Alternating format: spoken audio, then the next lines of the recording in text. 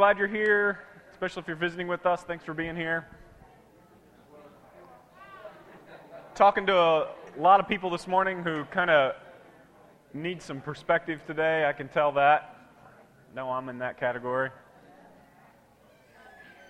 My daughter is starting, London has started her own business called Calling All Critters. And it's crazy. She started reading this book about 6 months ago about this little girl who was young and who had her own business, like a lemonade stand or something. And she just got real interested in business. And those of you who don't know, I own my own business. And so I was trying to discourage her from owning her own business. But she found this little book for 10-year-old girls, 9-year-old girls who want to start their own business. And she has invoices and estimates. She has partnership agreements with employees now. And she had her first dog sitting job this week.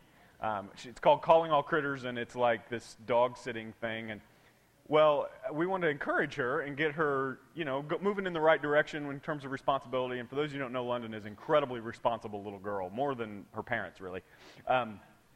And we decided this would be a really good thing for her. So we thought it would be like her mom, or my mom and dad, or somebody we know. And no, it's somebody who got her name from somebody who got her name from somebody who's flying in from Chicago or from Florida. It's somebody we've never met before who has one of those high-maintenance, pretentious, rich dogs, who eats better than I do and has to have exactly the right amount of food at exactly the right amount of time, has to go to the bathroom. I mean, he was telling us the amount and the number of times the dog goes to the bathroom and what time it goes every day. And London's writing furiously all this down, and I thought, you know what, maybe this is a little too much responsibility for a 9-year-old. And so they're picking up the dog today, but this morning, so the dog has to get up and eat and go to the bathroom at the exact same time every day, like a lot of the men in here. And has to be up at the same time, and it's like way before London usually gets up. So she set her alarm last night because I said, London, one of the things about owning your own business is you don't want to make your landlord mad. You don't want your landlord to be mad at you, and I'm your landlord. So you don't want me to have to get up and take care of this dog in the morning, and you don't want me to have to clean up the stuff that does in the house, and you don't want me to have to do these things, or you won't be able to do this. You'll be evicted. At least your business will be evicted. And so she's been very careful about that. And so this morning, her alarm goes off really early, and she just woke up in this frantic mode, and I was already up. And I thought, you know what, I could help her, but this is good, I'll just kind of see what happens. She gets up, and she usually moves really slowly in the mornings, but she was flying. She just kind of like we do sometimes. The alarm goes up and you go, whoa, I have a lot to do. And she just went from 0 to 100 miles an hour like that. And she hopped out of her bed, which is like a loft bed, and I heard her come down really hard, like, poof, and shake. The dog gets running down the stairs, and it's this little yippy dog that jumps real high, and it's jumping around. And my dog, Bogey, who is lazy, fat, eats whenever he can and goes to the bathroom whenever he wants. And he kind of just running around following this dog, and London's running around, and she's trying to be quiet because everybody else is asleep, and she's just frantic. I mean, absolutely frantic. She's got to take the dog out. She's got to get the dog fed. She's got to get him the right amount of food. She's got to keep Bogey away from him. And I thought, you know what, I could help. But this might discourage her from doing this anymore, so I'll see what happens. And she ran outside. She came back in, and she just had that look on her face, that exasperated, exhausted, overwhelmed, lost perspective on life look. Like you today. Some of you had that today when I came in. That I'm saying things that I wouldn't normally say. I'm doing things I wouldn't normally do. I forgot why I'm doing this in the first place. And she's only 9 years old. So I stopped her and I said, London, remember, the dog's name is Sterling. Pretentious dog name. Yeah, pretentious dog name. I knew we were in trouble immediately. I said, Sterling's a dog. You're in charge, remember? You're the human, and Sterling is the dog. So Sterling has to go to the bathroom and has to eat, but you're in charge of Sterling. And she went, whew. Which I think we could all use this morning. Now, your responsibilities look a little different than London's, but I saw it in your eyes this morning. And here's the thing. You come in on a Sunday morning and you've got responsibilities and you've got stuff going on and you've got mouths to feed and you have finances to take care of. You've got problems. You've got relationships. You've got people hurting you and you got all these things happen. And you have that look today that London got this morning. And it does the same thing to a grown-up as it does to a 9-year-old. It causes you to become something you're not. It causes you to say things that you wouldn't normally say. It causes you to make decisions that you wouldn't normally make. And it causes you, if you're not careful, to continue to just live life and survive without getting perspective on your life. So here's what I want to do today. I prayed for London on the way here this morning that my little 9-year-old wouldn't lose perspective already on her life. And then I prayed for you and for myself. And so one of the things we get when we come to church here, and this is what we say at New Life all the time, is that God doesn't intend for this to be your relationship with Him. Sunday morning is not your relationship with God. It's not everything He wants for you. It's a good start. It's the catalyst. It's the beginning of what He wants for you. But what we really feel like we get here at New Life is we get a sense of family. We get to do life together, and we get to start over on Sunday mornings. We get to say, okay, this week is going to be different than last week. Today is going to be different than yesterday. I'm going to get some perspective. So whatever reason you're here today, if your wife drug you, your husband drug you, your mom and dad drug you, whatever, or if you just kind of felt like you needed to be here, whatever reason you're here, this is a good opportunity for you to take a deep breath and get some perspective on your life. And so that's what we're going to do. Take a deep breath, and then we're going to jump into the very last sermon in the Stronger series. No cheering, please. Let's pray together and get a moment of silence together.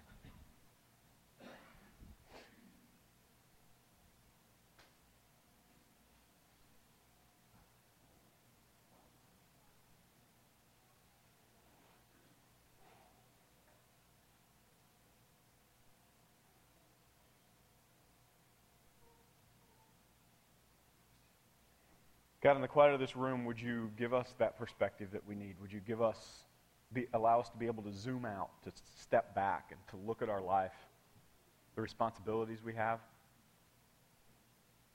It's so easy to look at all the responsibilities we have and put the least important things in front of the most important things. And I don't know why that is. I don't know why that's so easy to do. But it just is. So many of us, myself included, walk into this place today with the least important things in front of the most important things. And no matter what today, God, no matter what happens, no matter what is said from this stage, we want to put the most important things first. Those of us who are Christians, those of us who have been doing this a long time and have experienced a relationship with you, God, we put you at that number one slot. Partially because we know it's easier, that everything else falls in place and gets into the right place when we do that. So if we've lost that perspective, God, would you give that to us right here, right now in this place, so we'll listen to you and we'll make major, life-changing decisions today. Things that change the way that we think and act, not just the way that we get a cold chill or the way that we feel good this morning. Well, thank you for your sons. In His name we pray. Amen. So we are in the very last sermon of a series called Stronger, and this marks kind of the end of a really huge, crazy effort, truthfully, when it comes to our effort for Stronger around here. We've gone through 6 months of this, and it's all online. Hundreds of listens out there, some of you, but also people who are listening online right now who have never even been in this church before have been going through Stronger. I'm getting texts and email. I got a Facebook message last night from a girl who works at Burger King in Bloomington that I'd never met before that said she's gone through the whole Stronger series. And one of you, I don't know who it was, she said she knew somebody from New Life that's a member here, and introduced her to Stronger. One of you introduced her to Stronger. She's never met me, and she sent me a Facebook message last night to say how much stronger she's gotten because of this series. And that is partially because of the way you guys have shared it with the community, and partially because of the way God has started to make changes in us around here and made us stronger. The whole series reminds me, this week I was out running, and I've been running for a couple years now and trying to get back in shape, or trying to get in shape for the first time. You say back in shape, that makes me sound like I was an athlete. I never have been. But I'm trying to, get back to my fighting weight.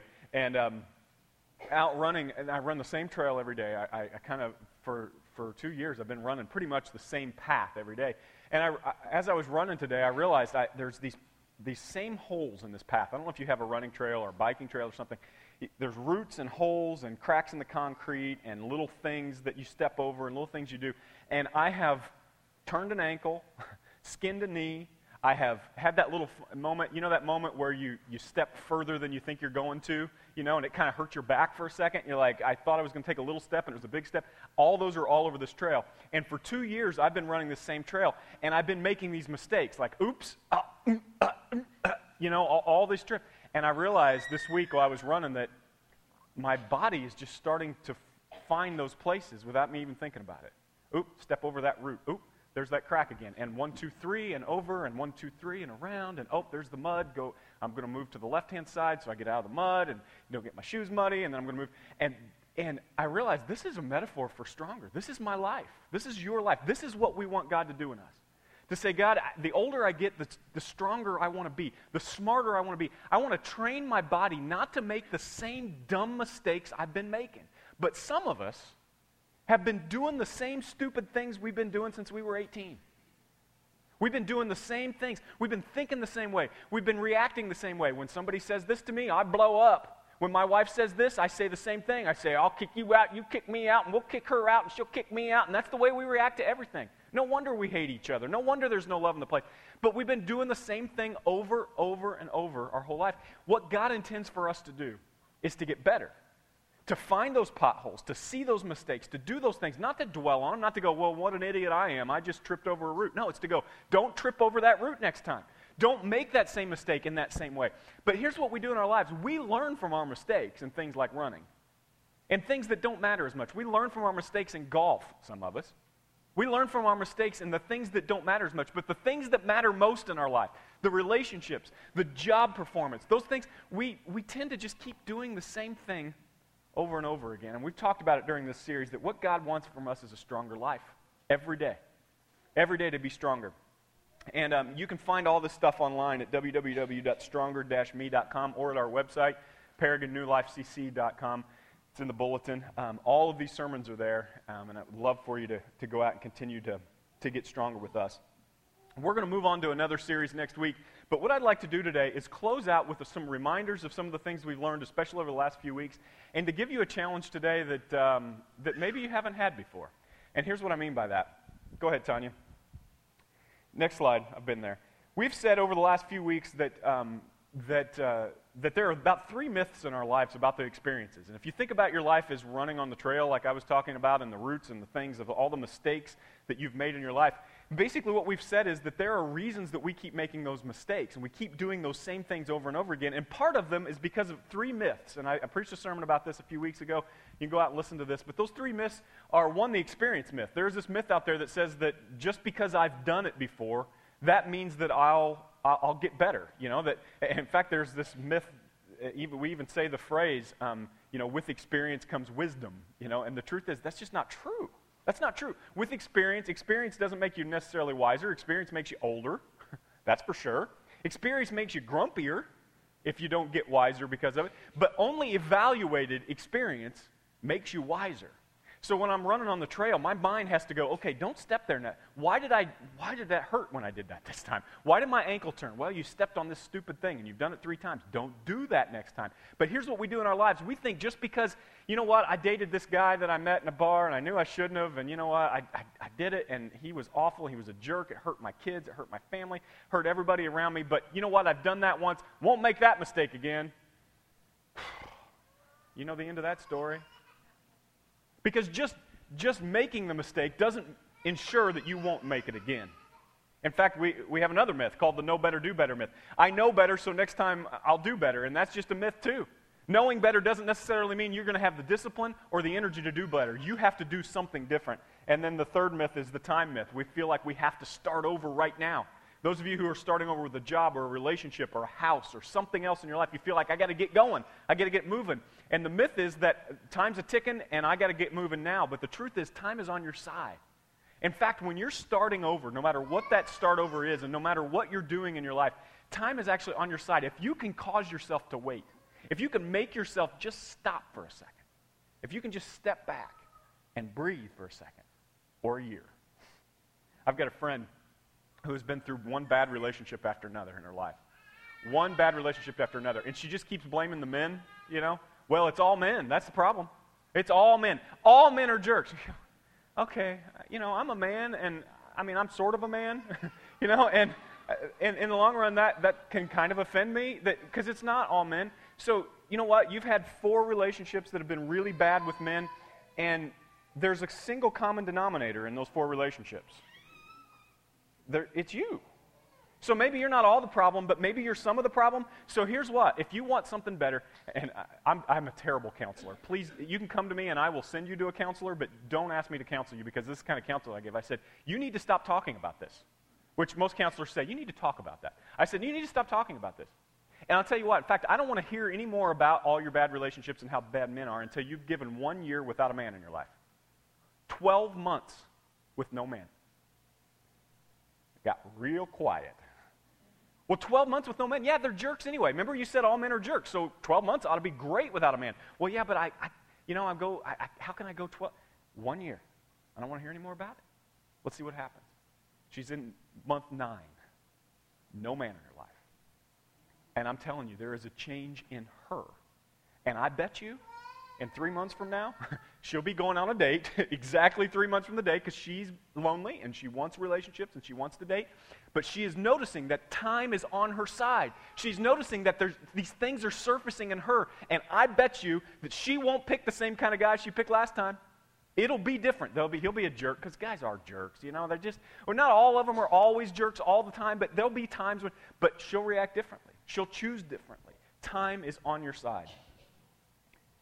Then we talked about the things that, because of these myths, that we have to be really, really careful about when it comes to the mistakes in our lives. Some of you have made serious mistakes. Some of you are coming from a divorce, and you're into a new relationship, and you're thinking, I want to do this better this time. Some of you are coming into a new job. Some of you are coming into a new relationship and a new thing. I don't know what it might be. I know that a lot of you high school kids, junior high kids, are coming into a new school year. Maybe you made terrible grades last year, and you cut class and you did some stupid things, and you're getting to the point in your life where you realize, hey, this is starting to affect my future, the things I'm doing right now. And it doesn't seem like it last year, but all of a sudden I'm starting to realize this is affecting my future. And you can go, hey, here's what I'm going to do different this year. And here's the thing that we have. Here's 3 things we have to do to ensure that next time won't be the same as last time. And I got a whole sermon on this, but I want to remind you of it as we get into today. We have to own it. We have to say, it might have been that person's fault. It might have been mostly that person's fault, but here's my part of it. I remember when I was in high school, I had a professor, or a teacher that I thought it was all his fault that I got an F. I never flunked anything before, and it was all his fault, And he didn't like me. My dad was a teacher there, and he didn't want me to be teacher's pet, and so he didn't like me, and it was all his fault. Anybody would say, hey, what happened in that class? I would start with this story about my teacher. But in the long run, I was lazy. In the long run, I didn't get these things done. In the long run, I owned a part of that. We have to own it. We have to rethink it. It means we have to think about it differently. We have to own what we've done about it, and we have to decide not to be a conformer, not to just let life happen to us, but be proactive. And then today what I'm going to talk about is releasing it. And I've been praying for you today, because some of you in this place today have, if we could see these things, there wouldn't be enough seats in here. But some of you have this baggage that you've carried around your life. You know that term. This stuff that something bad happens to you, and you take a backpack and you carry it around. And maybe this guy treated you terrible when you were a junior in high school, and you don't really even think about him anymore, but the way he treated you is still on your shoulder. And then you had this job, and the boss was terrible, and you don't even hardly remember the job, and that doesn't even hurt anymore. But some of the things that boss said to you, you still carry it around. And then something your dad said when you were 6 still kind of lives with you. And so many of us, if we could see it, it would be kind of like looking at the airport, Just people walking around pulling things that are too heavy. Stuff hanging off your shoulders. And here's the problem. You know this analogy. You take all your baggage, and the older you get, the more baggage you get. And if you don't drop it off somewhere, if you don't let it go, if you don't release it, then you just keep carrying it, and you add it to someone else's baggage. Now, all you do in your life is handle baggage. All you do in your life is deal with your suitcase and his suitcase, and here's this mommy issue again I got to deal with. Oh, now here's the issue with trust again that she has because her XXX, 5 X's ago, cheated on her, and now I have to deal with this. And we just carry this stuff around, and it affects everything we do. I want to talk today about what God intends for you to do with that. We talked last week about this, or a couple weeks ago, about your sliver, about owning the things in your relationships and in your bad experiences in your life that is yours. But what we haven't talked about as much You see, the blue part represents what most people say is their fault when it comes to a bad relationship, a bad breakup, a bad experience, a boss firing you, whatever it is. The blue part is your responsibility, and that's actually a pretty hefty share. Most people wouldn't even take that much of responsibility for what's their fault. But the other part of that, next slide, Tanya, is their part. That blue part. And we talked about taking and owning responsibility, but what I want to talk about today is what's been done to you. The hurt, the pain, the frustration, what's been done to you. Some of you would consider that to be something God has done. And I don't know what your theology is, and that's not what this sermon's about today. But what I'd like for you to do when you're sitting here thinking about this, I'd like for you to look up there and think about those experiences in your life. And start to think about the pain a little bit this morning. And I'd like to ask you a few questions about it. 2 questions that are really insensitive. And I used to be very careful with some of these questions, but the older I get, the more I'm motivated by seeing change in people. And so I ask questions like this. And this is just, all right, this is going to be hard, okay? So if you're dealing with this stuff, it's going to be hard for you. But here's the first question today. How far into your future do you intend to carry the angst created by the past? And here's that word angst right there. I chose it very carefully because anger is not enough. It's not just anger. Anger is something you carry too, and we're going to talk about that in a minute. But the angst also carries with it this anxiety, this kind of what London had this morning, like, oh boy, this moving fast, this loss of perspective. How long? Now, some of you go, hey, John, this just happened to me. I need some time. And you talked about time. I'm not, maybe you need to cool off. Maybe you need to think about this. Maybe you need to go to the counselor and work this out. I'm just going to ask you, how long will you take this? Because if you don't answer that question, you'll never let it go. In fact, some of you are in your 60s today and still haven't let it go. Happened when you were 15, 18, 24. Now you're 64, and you still haven't let it go. Because you didn't ever answer this question. Here's the second question. How long do you plan to allow the people who mistreated you to influence your life? You go, well, what do you mean? Frank, my ex-husband who divorced me when I was 24, now I'm 61. He's not influencing me. Yes, he is. If you haven't let it go, if you haven't released it, the things that he said, the things that he did, that moment is still influencing you and the people around you. Here's what the Bible says about it. Check this out. The Bible goes on and on to explain, and we're going to read it here this morning, that this issue is about a decision. You know, this is what we hear all the time. This is what I hear a lot sitting at the Mexican restaurant. When I talk to people about their relationships, about their boss, about whatever, it's, you know what, I'll let this go when he apologizes. When he apologizes, when she finally apologizes, when that person finally comes to me and says, I was wrong. How often does that actually happen, by the way? When he finally does, when she finally comes to me and admits what she did and says she's sorry, then I'll release it. Then I'll let it go. But the Bible says that actually the thing that you have right now, that thing you carry around, the baggage, it's about your decision. It's actually about your decision. Ephesians 4:26 says this. In your anger, I like that. In your anger, do not sin. Now, many of you have heard this in a lot of contexts. In your anger, do not sin. So this is Paul originally saying, you're going to be mad, and there are some really good reasons to be mad. There's some really good reasons to be mad in your life. And he says this, do not, and I bolded it and italicized it there to say, this is the Bible telling you that this is a decision for you. Do not let the sun go down while you're angry. Now, many of you have heard this in the context of marriage, and there's some things like, I remember when Risha and I first got married, I'd been a bachelor for a long time, and she came to me one day and she said, hey, and she's like the least nagging person in the world, and so she kind of hem-hauled around, and she said, hey, there's like shaving cream and like little bits of hair in the sink.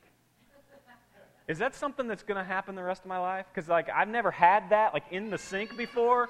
Is that something I'm going to do? And I thought, okay, I need to, this has made her a little angry. And I said, you know what, maybe the rest of your life there'll be a little shaving cream and a little bit of residue from my manly beard in the sink. Once a month, because that's about how often I need to shave. And we got this little argument. It was the first argument we had, really, as a married couple, and we're living life together, and she's going, there's yucky, gross man hair in the sink, and we went to bed and it was like, okay, we're going to make this up. And maybe that's what you think of with the scripture. But here's really Paul's intent. Because the kind of anger we're talking about today doesn't get resolved by bedtime. The kind of anger we're talking about today isn't the kind of anger that you give up before bedtime. It's lifelong, some of us. It's month-long. It's years-long. It's painful. But Paul's original intent in this word is not to say literally just before the sun goes down. It's to say how many suns will go down. How many days will pass before you release this? You know what that's to say? If you think about this, it's to say, this is your decision. This is not you waiting for something to happen to you, waiting for somebody to come into your life. Paul's saying, this is your decision. How long are you going to wait? How many suns are going to go up and down before you make a decision to release this? Now, this is going to make some of you really mad today. You're going to say, hey, this is not my thing. This was done to me, and now I'm waiting for it to be undone to me. But you know what? You're going to be waiting a long time because it just doesn't happen. He says, do not let the sun go down while you're still angry, and don't give the devil a foothold. Now, I want you to stick with me a little bit this morning because this is a piece of scripture that is really kind of convoluted in its original language. Now, if you remember, the guy who wrote this, Paul, didn't actually write it with a pen, I don't believe. Some people believe he wrote it with a pen. I believe at this point in history, Paul probably didn't write very often because it took some expertise and he had a lot of things to do. So he would have hired somebody or had somebody follow him around dictating for him. So it would have been somebody else writing for Paul. And as he spoke, he would do what you and I do when we talk, Hey, first say this. Oh, wait a minute. No, scratch that. Say this. Oh, no, this. And so this dictator, the more they would get to know Paul, the more they would kind of listen to him rant a little bit and then summarize. And I think that's what happened here. And here's what Paul says. He says, don't let the sun go down on your anger while you're still angry, and don't give the devil a foothold. The word foothold literally means opportunity. It literally means like platform. Don't give him an opportunity. But here's the most interesting thing about this piece of scripture. The word devil is not the word for Satan. The Greek language has a lot of different words for Satan or devil or the enemy it uses at times. I don't know why we translate this devil, because really the word here is not Satan. The word here is liar. It's liar. So it can be translated. This can be translated in this way. This can be translated with replacing the word devil with the person who hurt you. And wait a minute, now this got personal. Now, did you know the Bible was personal? So don't let the sun go down on your anger, and don't give Frank a foothold. Don't give Leslie a foothold. Don't give your boss a foothold. Don't give your science teacher, fourth period, a foothold. Don't give your neighbor that just is mad about your yard and his yard and their yard, don't give them a foothold. Don't give them an opportunity to influence your life. Influence your kids the way you treat the people around you. Don't give them influence on your life. See, this is a decision that's made. This releasing is a decision that's made, not something that happens to you. I'm going to give you some really practical things to talk about this. But Paul goes on. Look at this. Ephesians 4:31, just a few pieces of scriptures down. He says, so get rid of, and I bolded that again because, again, this is us doing something. I'm so tired of my Christian friends, and I'm sure you're tired of me doing it too. I'm so tired of us talking about this. I'm really tired of talking. You'd think that's not true because I talk a lot. But I'm tired of just talking about it. I'm tired of seeing the pain on our faces. Paul is tired of it too, and he says, get rid of it. Did you know this is your issue? This is a you problem. Get rid of all bitterness. Yeah, but John, how do I get rid of it? Because I got to get an apology first, and it's not up to me. No, look what he says. Get rid of all bitterness, rage and anger, brawling and slander, along with every form of malice.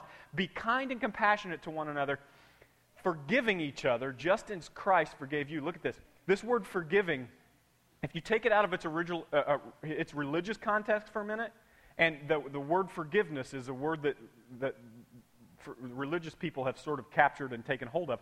But the original language here, the Greek language, the word is actually pardon. The word is pardon. And you know what a pardon is. You've heard this in our judicial system. A pardon is when a judge looks at somebody who has done something wrong and says, you are absolutely 100% guilty of that. That you haven't convinced anybody. You didn't have your lawyer stand up and and convince everybody that you might be innocent, so we're going to let you off the hook. You are 100% guilty, there's no question of it, but I'm pardoning you. I'm taking away your punishment anyway. That's the Word. So if you add this together, don't give Frank, don't give Mr. Wilson, don't give my boss an opportunity to influence my life. Instead, take the initiative. You go first so you can go on. Take the initiative and pardon them. Don't act like it didn't happen.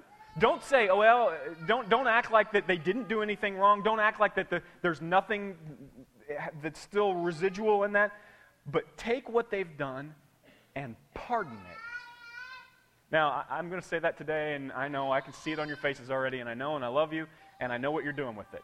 You're going to go, that sounds great. And then you're going to leave, and nothing's going to change. But I'm telling you today, this is the difference between the scowl on your face and the peace that passes all understanding. So if today you're sitting here and you're wanting that peace that passes all understanding, and maybe you've been a Christian your entire life and you've never actually felt it, and every time the preacher says it, you put your head down because you feel like something's missing or the preacher's a liar because you've never actually felt it. Let me tell you that this is part of it.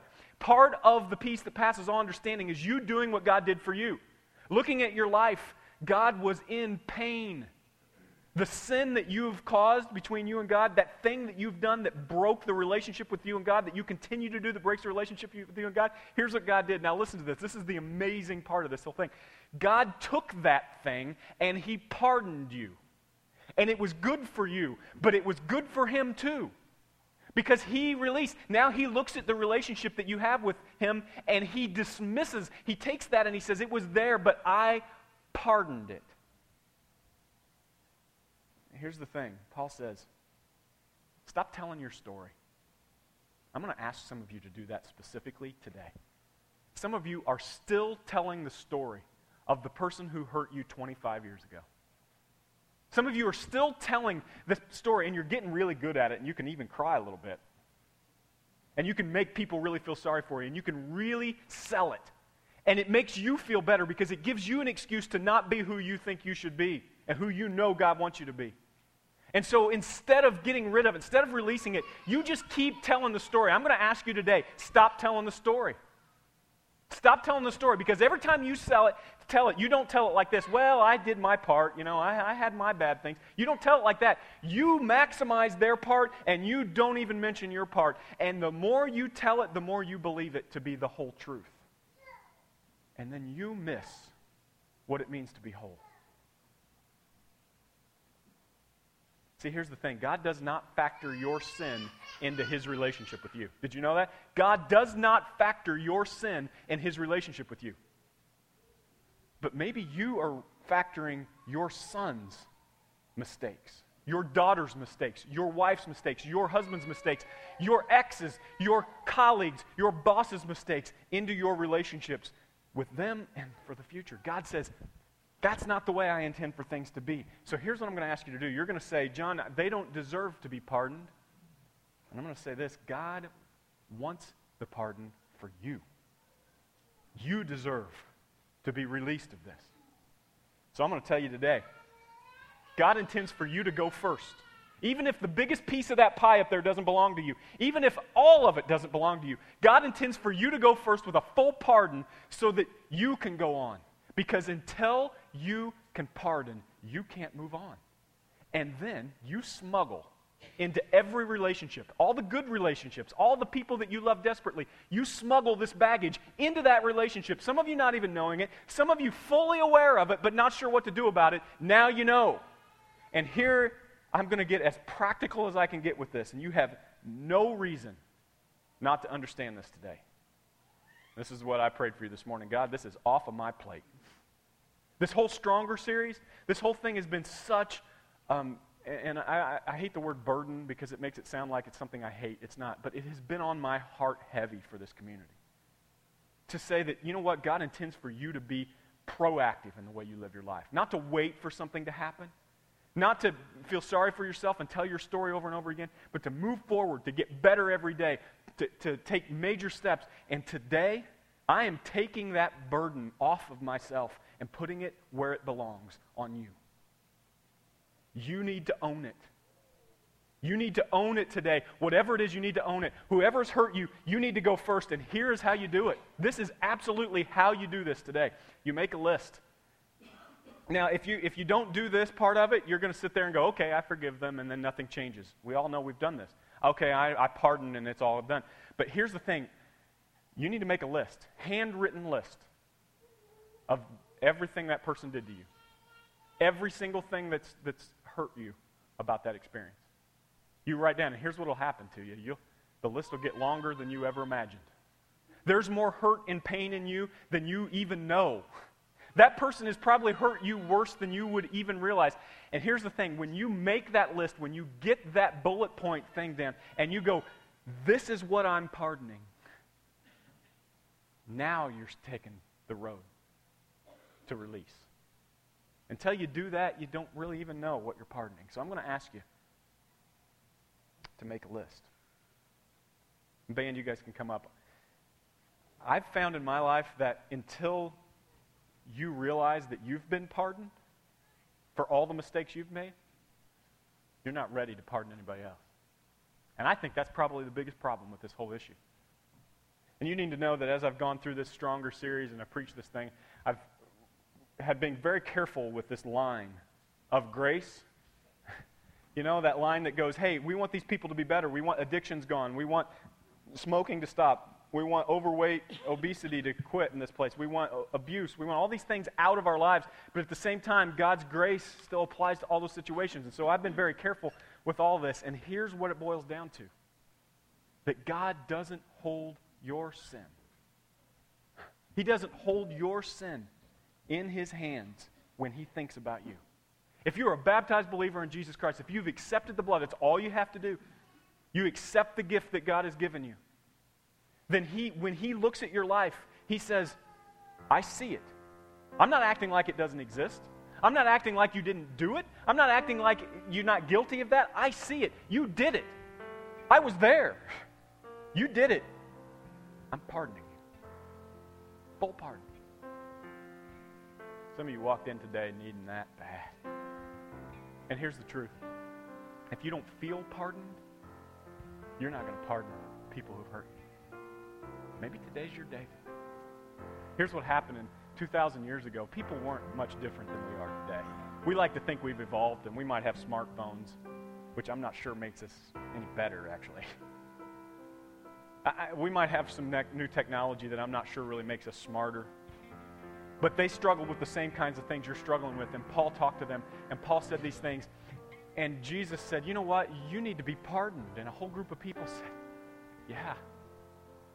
And Jesus knew what I know today. He knew that if I said that and your heart jumped a little bit, some of you did today, you went, maybe I can. Maybe I don't have to live with this regret. Maybe I don't have to live with this pain that I've caused even. Maybe I can be pardoned. Jesus said, here's what you do. You stand up publicly. This is between you and God, but there is a public thing you can do. You can stand up today, and you can, in front of all your friends, bury your old life. In front of all of these people today, you can say, I accept that pardon. I am burying the junk in my life. And when I come up, I'm going to be different. I'm going to be new. And God will no longer view my relationship with the sin in my life. We call it baptism. At that point, the word baptism literally meant it was taken right out of language. I mean, it wasn't a religious term. It literally meant, I'm going to take a pickle or a cucumber and I'm going to make a pickle. I'm going to baptize it in vinegar. I'm going to drop it in. I'm going to wash my dishes. I'm going to baptize my dishes. And Jesus said, you need to be dipped in something. You need to be cleaned like a dish. All that stuff will come off. I'm telling you today, that's your offer. It's been 2,000 years Jesus has been preaching that. And it's in your lap today. If you haven't received that today, it's your first step in getting stronger. I'm going to ask you, how many sunsets will there be before you release the pain in your life? Some of you that are older in this place have kids, grandkids who have embarrassed you. who've hurt you. I'm going to ask you today, how long will it be? How many sunsets will it be before you clean this up? You can let your past remind you. You know, some of you have had some terrible experiences. Don't forget about this stuff because you need your past to remind you. But don't let it define you. Stop telling your story the way you're telling it because it's starting to define who you are. Don't let it define you. Go first so you can go on. If you have not been pardoned today, don't wait another day. Maybe many of you have said it at some point, or you've made a public decision that you didn't really understand. Maybe today's the day to go, now I get it, and I want to do it. I'm going to be back in that corner. I'd love to pray for you. I'd love to give you an opportunity this morning to be pardoned, and I'd love to pray with you to release whatever it is today, to start that path to get rid of the junk in your life. Would you stand with us and sing this morning?